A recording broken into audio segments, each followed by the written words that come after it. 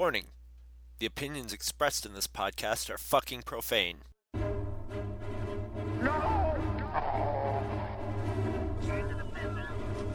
5-minute freak! Ah, no way! F-R-E-A-K. Your ornery fur-bearing rebel!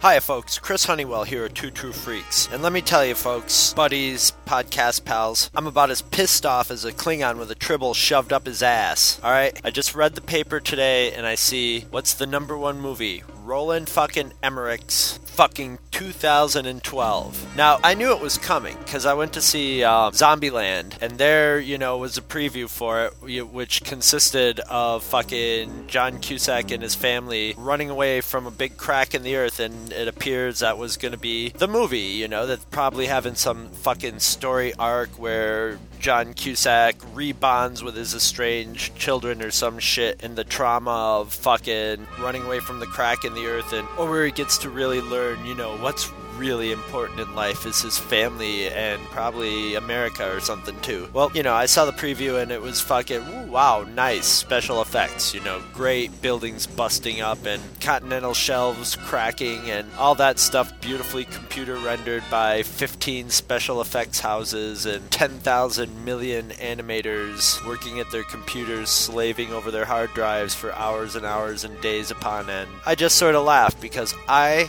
learned my fucking lesson. Alright, arguably Independence Day is a decent movie. Some people can fucking argue that, but all I have to say is watch the fucking scene where the woman and the dog outrun the explosion and jump into the traffic tunnel. It's just the stupidest bullshit ever filmed. But I went and saw it and paid to see it and said, well, okay, that entertained me. And then I didn't pay to see it, but I did see and was excited to see Godzilla and walked away from it going good special effects, but nothing after that. And then, a few years later, sucker that I am, I go to see The Day After Tomorrow, which is probably one of the fucking lousiest special effects movies. Great special effects, beautiful bullshit global warming science that if there is any truth to global warming, it just gets discredited right there with this crappy fucking movie which pounded home its theme that this was based on real science and some blah-bity-blah bullshit. So I walked out of that movie going, you know what, Roland Emmerich? Never again. I learned my lesson. I've learned my lesson this time. I will never give you another fucking penny as long as you keep churning out movies, because it's obvious you're gonna keep churning out crap. I remain strong. 10,000 BC came out. I didn't even fucking download a bootleg out of curiosity. I let it go. I will never watch it. And you know what? My life is better for it. A fucking cloud opened up, an array of light came shining down on me, improving my life, opening up my third eye and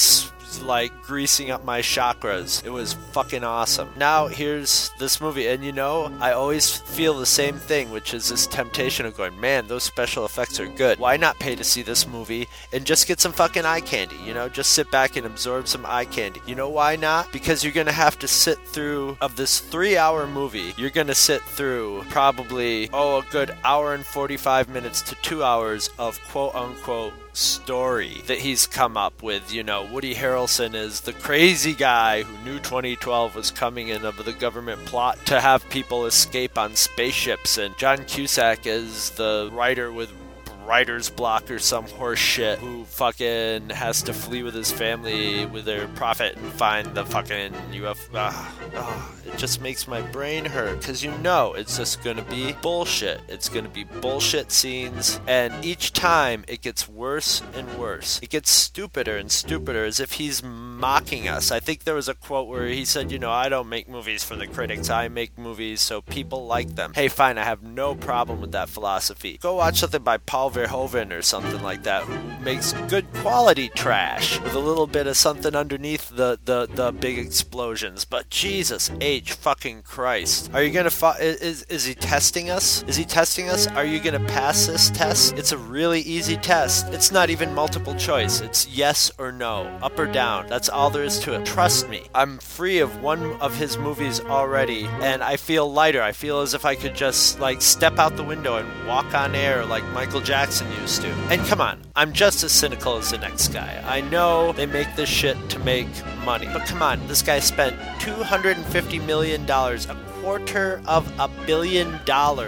to make this movie. To make basically a big special effects reel of what it would look like if the Earth blew up in 2012. And you know this guy was sitting in his office one day just going, oh, hey, and he called in his fucking lackeys and he said, hey guys, what are people talking about these days? Oh dude, they think the world's gonna end in 2012. Really? Oh yeah, dude, like 60% of the people think that the world's gonna end in 2012 because the Mayan calendar ends and all that shit. And he said, that's it. That's the title of my next movie. And that's done and done. 15 special effects houses later, and a few hearty paychecks to some actors to walk through a fucking role, and there you have it, 2012. And you know, I know everybody's gonna go see this movie. I know that he has a low opinion of the intelligence of the American movie viewer, and that he's absolutely right. That the, average Joe mouth breather is gonna go see this movie to see things blow up real good. But I'm doing this to talk to my nerd friends out there, the people who are intelligent and know better, the people who, you know who you are. You paid money to go see G.I. Joe. You paid money to go see Transformers 2. You went there hoping to be mindlessly entertained, and you walked away able to tell yourself, yes, well, that was stupid, but hey, what do I expect from fucking G.I. Joe? But please, don't do it. Don't give this guy your money, please, for the love of Ethel. God, I'm on my fucking bloody knees. Just let it go. Don't even download it. Don't Redbox it. Don't Netflix it. Don't fucking wait for the DVD to come out and have somebody rip it and then download the rip of it. God damn, if I downloaded this movie and somehow got caught and went to prison, I would deserve it. I would put lipstick on, put a little girly dress on, and call myself Betty and just fucking take me away, because I would deserve it. The end.